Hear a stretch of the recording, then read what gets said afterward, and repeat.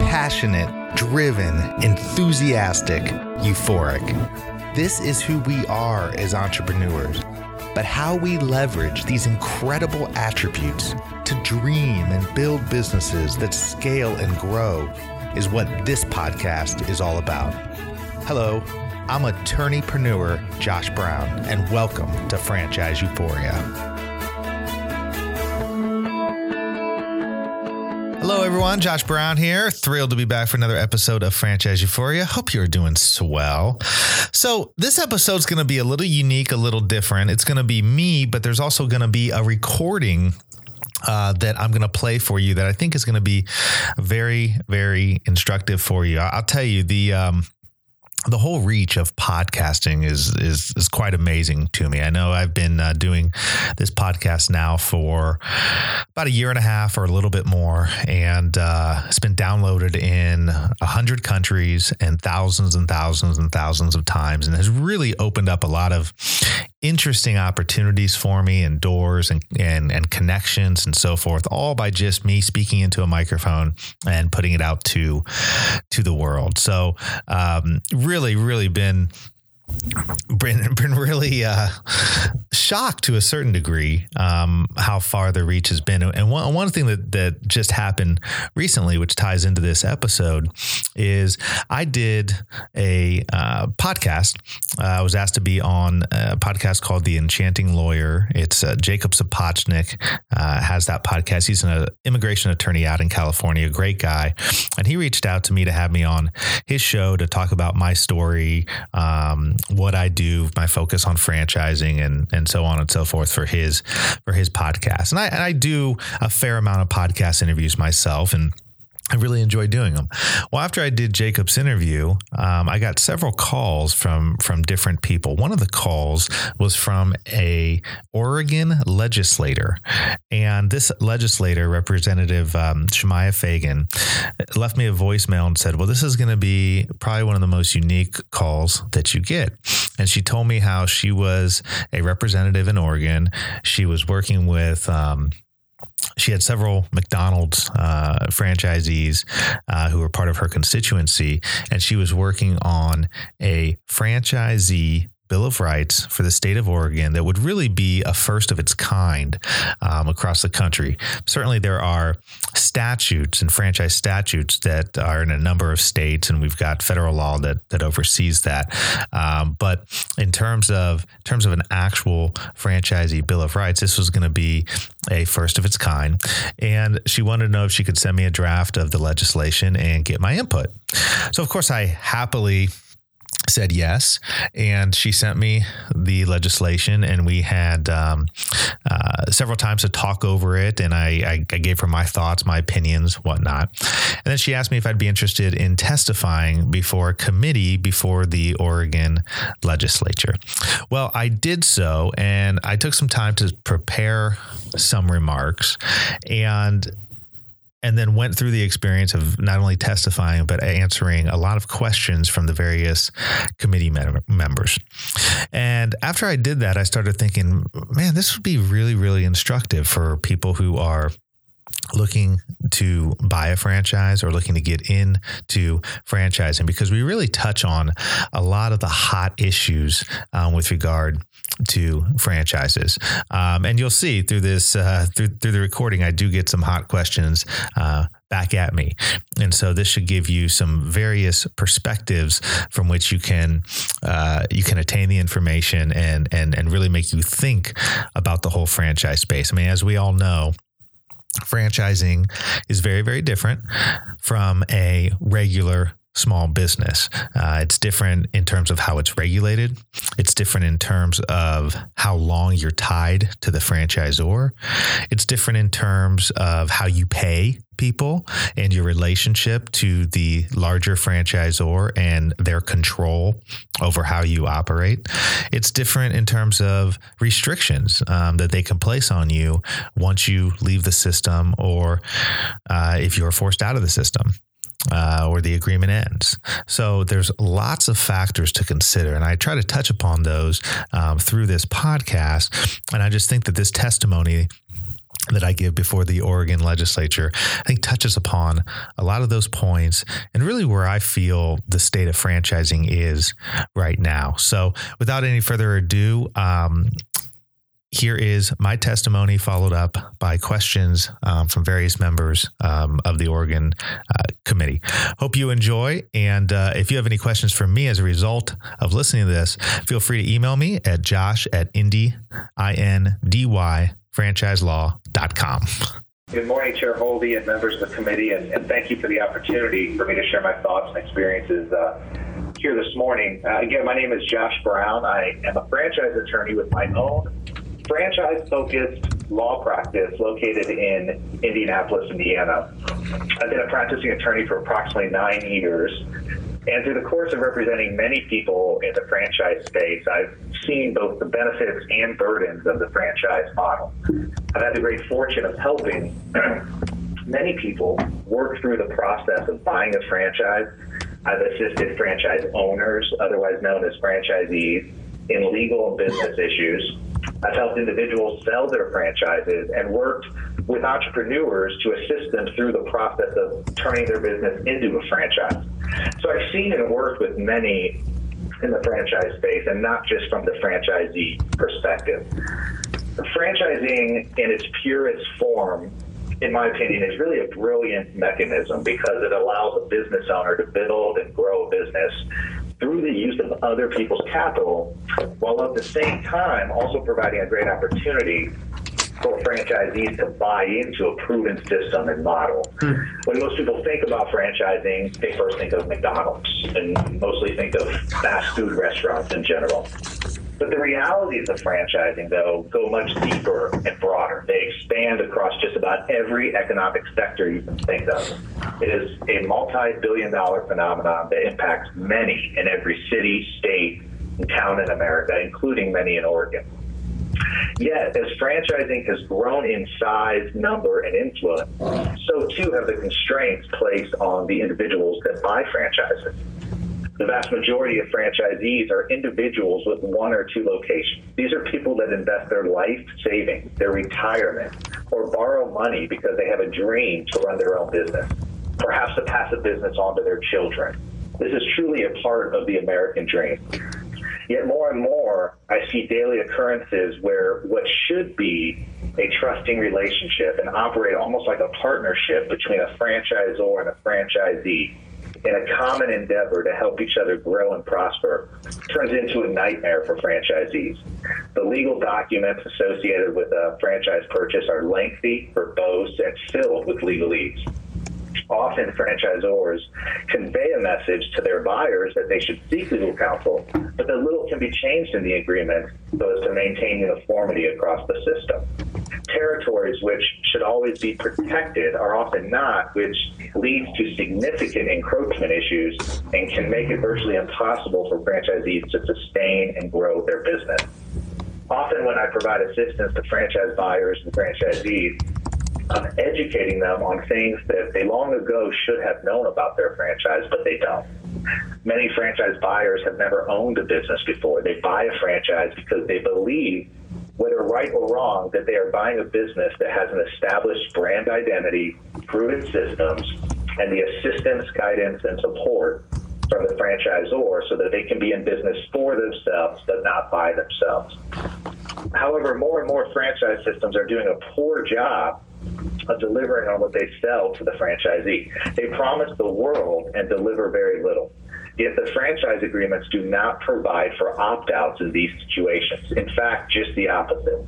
Most franchise documents specifically state that once the franchise fee is paid, it is non-refundable. Additionally, franchise agreements range from 5 years to 10 years to all the way up to 20 years in duration, with significant restrictive covenants that place handcuffs on those who try to get out of faulty or broken systems. These covenants prevent competition in often stifling ways in which many former franchisees go bankrupt or face the threat of bankruptcy before they are able to move on with their lives and businesses. Franchising is not like a regular business. One significant difference is the way in which a failed franchisee is trapped or limited in what he or she can do post-termination or in the immediate aftermath of exiting a franchise system. To add to this already disparate situation, most franchisees cannot afford a legal battle with the franchisor. It is truly a David versus Goliath scenario, where right and wrong ultimately doesn't matter as much because the franchisor can significantly outspend the franchisees and spend them out of the litigation. Most don't even fight.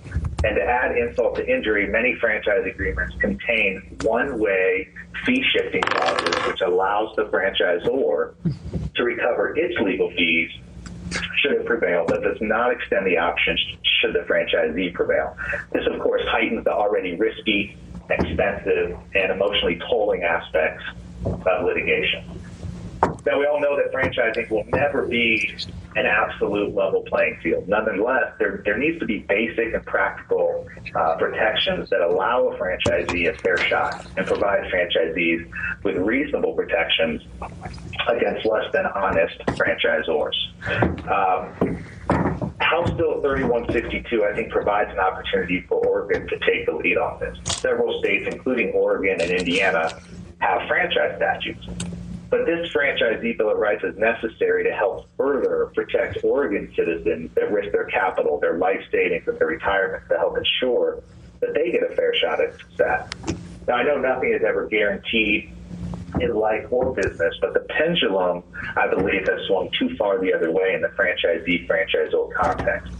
Simple and common sense protection, like protecting a territory, a 3-day right of rescission with a partial refund of a franchise fee, an opt-out clause if a franchise system materially and fundamentally changes its systems or brand, limitations on restrictive covenants, fairness in attorney fee provisions, rights of association among franchisees, prevention of discrimination against similarly situated franchisees, limitations against franchisors limiting a franchise right to litigate in their home state, and protections against a franchisor preventing a franchisee from selling and profiting from its business are all practical, logical, and nonpartisan ways in which franchisees can better be protected without negatively impacting the fundamental aspects that are a hallmark of the franchise model.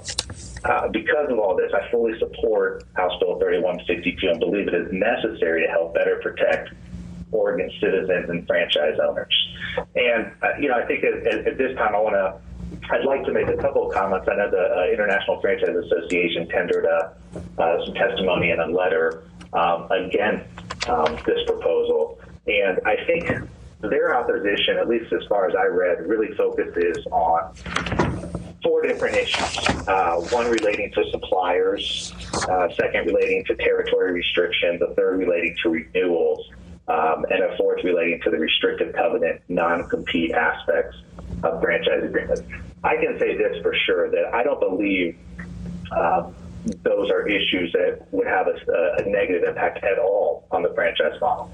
I know with respect to suppliers, and you guys touched upon this a bit earlier, in Indiana, there is a statute, the part of the franchise statute, that does restrict the franchisor from requiring a franchisee to buy its goods, supplies, inventories, or services exclusively from the franchisor if there is a comparable good that is of the same or similar quality. Now, this is limited if the franchisor manufactures or has a trademark on what they're selling, then they're allowed to require that. But absent of that, if a franchisee is able to find a similar good or service of the same quality that is pre-approved by the franchisor, they absolutely have a right to purchase that, and there is no negative impact on the franchise. There is not a negative impact on standardization because, again, the franchisor has the opportunity to approve that purchase. I think in terms of territory restrictions, the encroachment issue, I think it's an ever-pressing issue in franchising that people are sold territories, and the type of definitions that are utilized within the franchise agreements are hard to understand, and they are they have allowed the franchisors have been including provisions that subsequently allow them to eat away at people's territories, which is commonly known as encroachment. And this is a huge issue in franchising. And I think protecting franchisees from that is just a basic protection for their investment. I think with respect to renewals and with respect to non-compete aspects, I mean, I have seen firsthand where you have people who buy into a system, and even if they've had a good ride with the franchise, and let's say their 10-year agreement is up and they don't want to renew, they're still subject to a post-term restricted covenant, which usually limits their ability to compete, and the franchisor tries to keep that as broad as possible. I know Indiana has legislation that requires it to be no longer than 3 years in duration for a non-compete, and to be no broader than the geographic limitations of the franchisee's territories. I know somebody had commented earlier about limiting litigation and about franchisees being able to litigate within their home states. Indiana's franchise statute contains a specific provision that calls for that, and actually does not allow for the franchisor to limit the franchisee's ability to litigate in any fashion. So it is not only acceptable to do it, but it is being done in other states. And I think it's a fair and practical protection for a franchisee. Again, I do not, as Representative Fagan said, I do not believe that this bill is trying to upend the franchise relationship. We all know, or anybody who's been around franchising knows, that it's an unequal playing field. It always will be. You know, the franchisor, the person who originally built the business and now has decided to grow it, the true entrepreneur who's done that certainly is going to have that advantage. But yet on the other side, when they're selling a brand, when they're selling a system, when they're selling a process, I think it's basic fairness to be able to ensure that that brand, system, and process is what they say it is. And if it's not, that there's an opportunity for the franchisee not to be stuck, potentially harmed forever, but as a way to potentially get out of the system.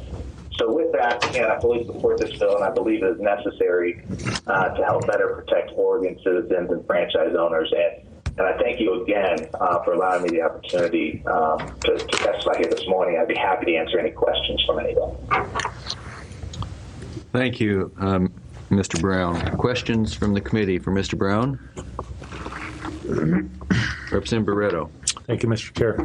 Yeah, you had mentioned that there are becoming more and more franchisors that I think are taking advantage of their franchisees.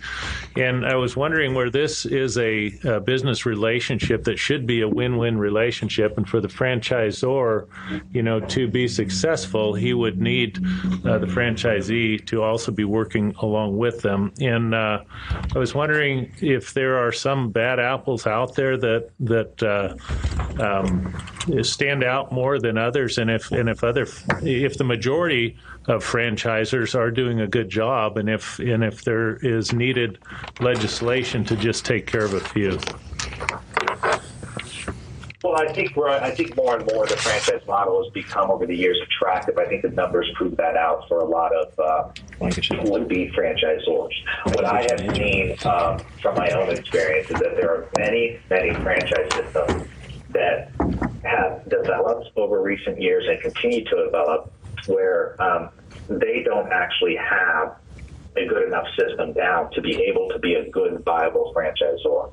And so what happens is the best kind of franchisors, to what you said, I completely agree, is when it's more, they're working together, right? The franchisor is providing the assistance to help the franchisee sell more, and that will naturally increase the royalty stream coming back up the chain to the franchisor. But what I'm seeing more and more of is heightened franchise fees at the outset.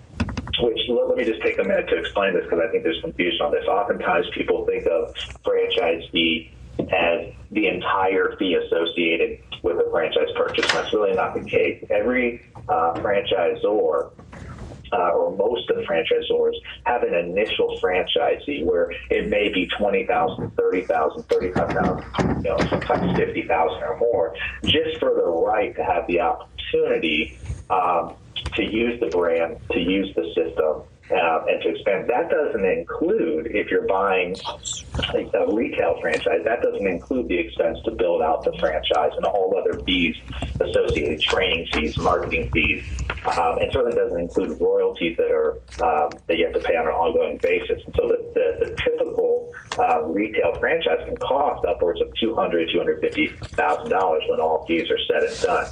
Now, traditionally in franchising, the franchise fee is not as high, and the franchisors are more focused on providing a good system so that the royalty stream continues, and that's their incentive to provide a good system and to assist franchisees on an ongoing basis.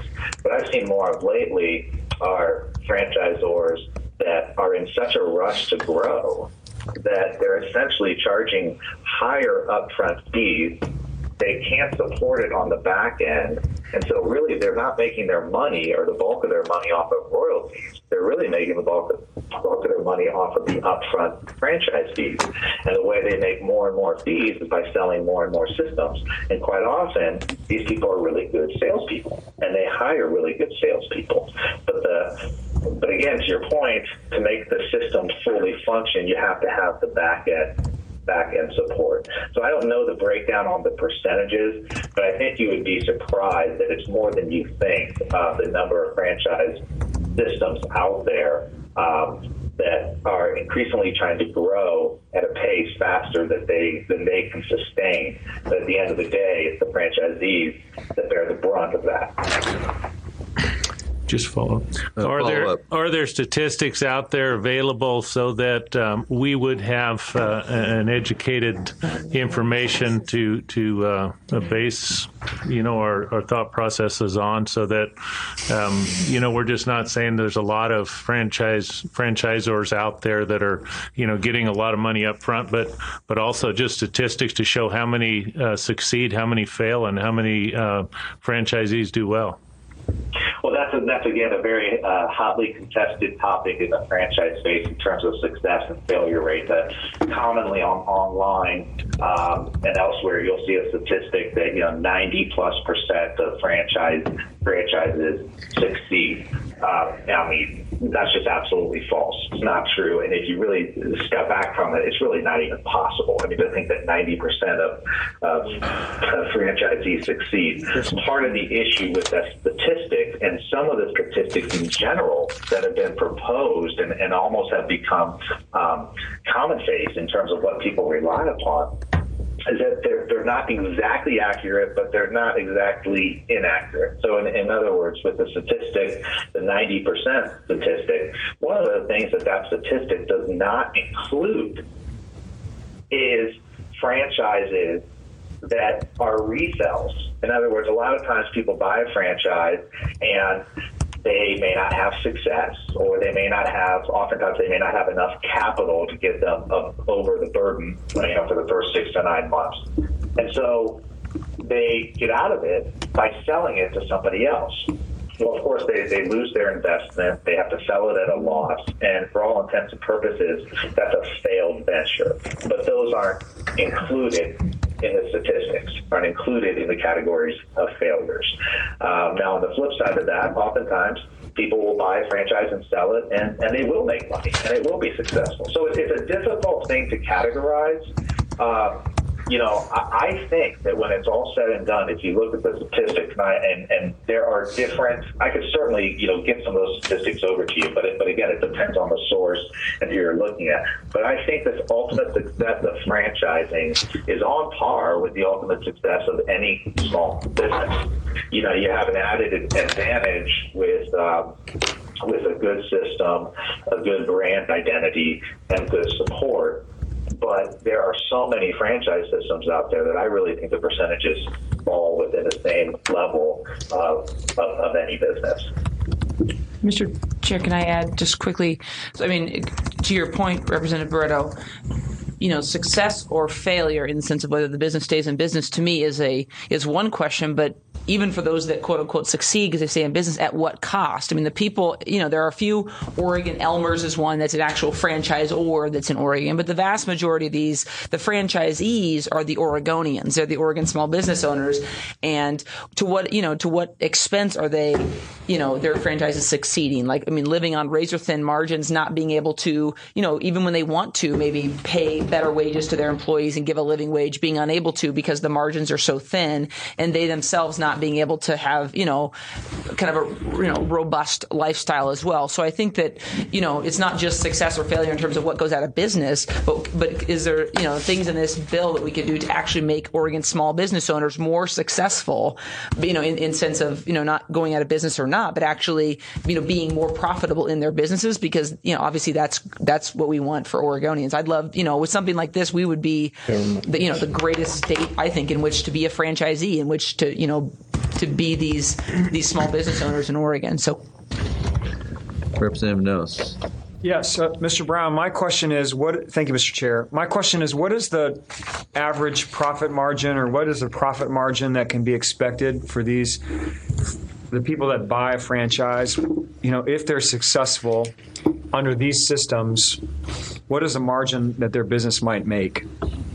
Well, it all depends on the system. I mean, as I alluded to earlier, franchising runs across our entire economy. So, with that question, it'd be akin to saying, what's the average profit margin of any small business? Well, it really depends on the business. It depends on, are you operating a senior care facility? Are you offering a fast food restaurant? Are you offering a quick service restaurant? Are you operating a home-based business?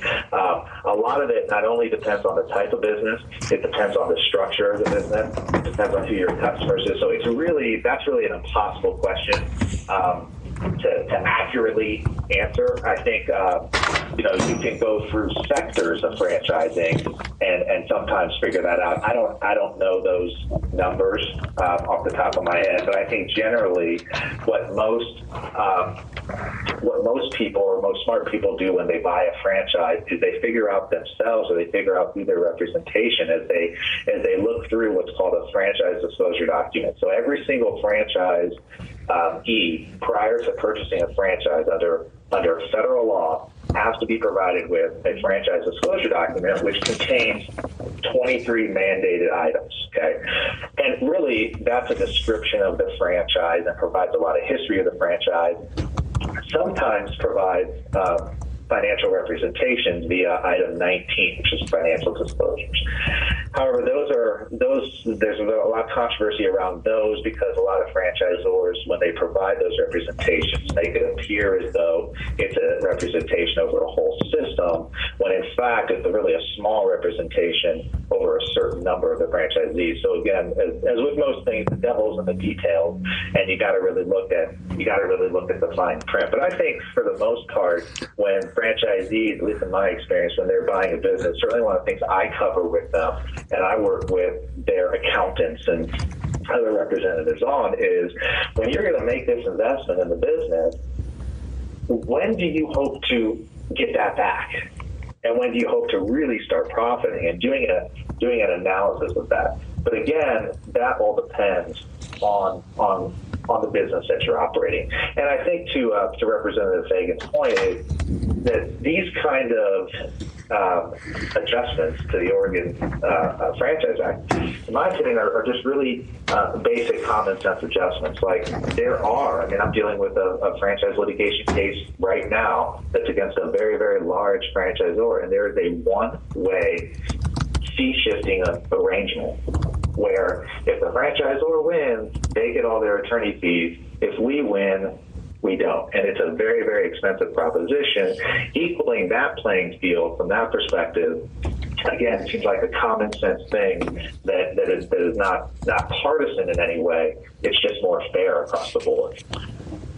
Thank you, Representative Hurd. Thank you, Mr. Chair. Mr. Brown, just a couple quick questions.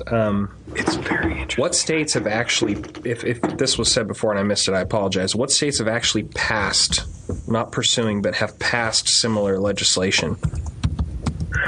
Well, there is, I think last I checked, there was about 15 states that had their own state franchise statutes. Again, Indiana being one of them.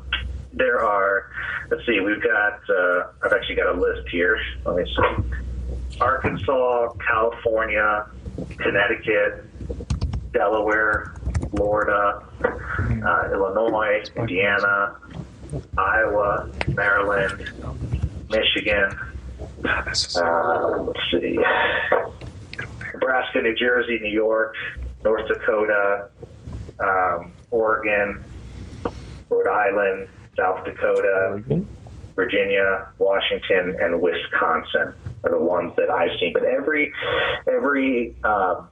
state is a little bit different. I was telling Representative Spigen in Indiana, when you come in, if you sell a franchise to somebody here, you have to actually register it with the Securities Division of the Secretary of State. So you go through the entire registration process. Now, there's a couple of exemptions for that, but for the most part, franchisors that come into Indiana have to register the franchise. I don't believe that's a requirement in Oregon. I don't think there's a registration piece to it. And so really, there's a lot of states with, or several states with, franchise statutes, but some states have more teeth to their statutes than others. Follow-up. My quick follow-up was I heard you mention Oregon. Obviously, we haven't passed the legislation we're looking at right now. I'm wanting to know if there's one or two specifically that have similarities already in their state laws to what we're looking at and talking about today. Well, I think that Indiana has certain similarities, especially with respect to limiting litigation, right? So, I mean, Indiana, again, as I think I said earlier, doesn't allow for a franchise agreement to limit litigation. I think with respect to discriminating, again, similarly situated franchisees, Indiana has protections for that. I think that, let me see here.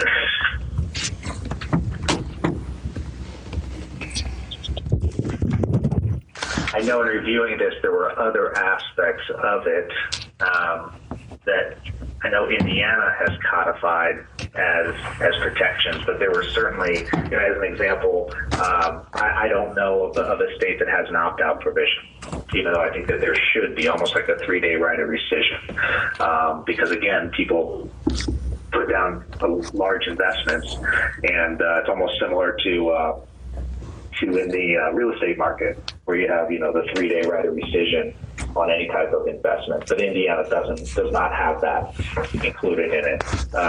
And there are certainly other parts of this bill that are not included in Indiana law, but that's the best one. Indiana is probably the best state I can speak to. All right, thank you. For that practice here. Thank you. Other questions? Representative Widener. Thank you, Mr. Chair. Josh, I'm kind of curious here, because franchises have been around a long time, and I know there's places you can see which franchises fail the most and things like that. I'm just trying to figure out how Oregon making kind of a Bill of Rights law would do ourselves any good, because we're such a small player in the market industry. Would not some franchisors or franchisees consider possibly pulling out of the state and just not want to locate here if we did this?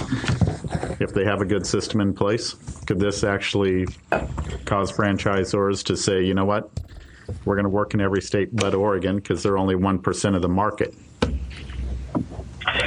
I don't think so. I've not experienced that. And again, the type of protections that I think are being advocated here are not protections that are going to fundamentally upend the business or the standardization process. Nobody's, I think, disputing the fact that a franchisor has to have the ability to operate its business, and it's actually selling its own standards. I think that, as with most things in business, it's market driven, and I think if my experience with franchisors is they look to expand in markets in which they think their business is going to have the best opportunity for success. And I think Oregon may or may not be the place for certain franchisors, but my experience is the decision is going to be based off of market factors and not off of legal factors such as these kind of statutes. I follow up. follow-up. Thank you, Mr. Chair. My point is, Josh, though, if, say, we had somebody who wanted to be a franchisee here in the state of Oregon, they reach out to some of these places, they might say no to them just because we passed this franchisee Bill of Rights here in Oregon that it appears no other state has. And they might tell them no. Could we create that scenario? That's what I was getting at. Yeah, I mean, it's hard for me to comment on that because there's nothing to base that off of. I don't necessarily see that happening. Again, I think the vast majority of good franchise systems, and I know sometimes in these kind of discussions it can be painted as a franchisor versus franchisees. It's not always like that, and I think the best franchisors would actually appreciate the fact that their franchisees are better protected and would appreciate the fact that there are more, that it's more fair from certain basic perceptions and levels. So certainly, could that possibly happen because Oregon would be the first of its kind? Absolutely. I mean, it could happen. There's a lot of things that could happen. I don't necessarily believe that it would happen. Thank you very much for your testimony, Mr. Brown. We're going to move on with some others to testify. You're welcome to stay on the line if you would like to listen, or you can disembark if you wish as well. Thank you. I'll be happy to stay on the line.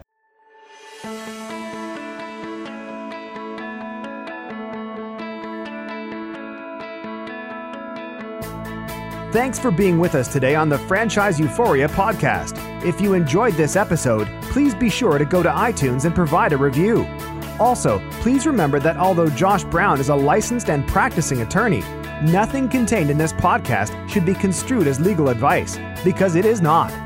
The information contained in this podcast is general and educational in nature, and none of it should be relied upon as legal advice. That being said, if you have questions for Josh and would like to contact him, please email him at josh@franchiseeuphoria.com. Thank you so much for listening, and we hope you tune in to our next weekly episode.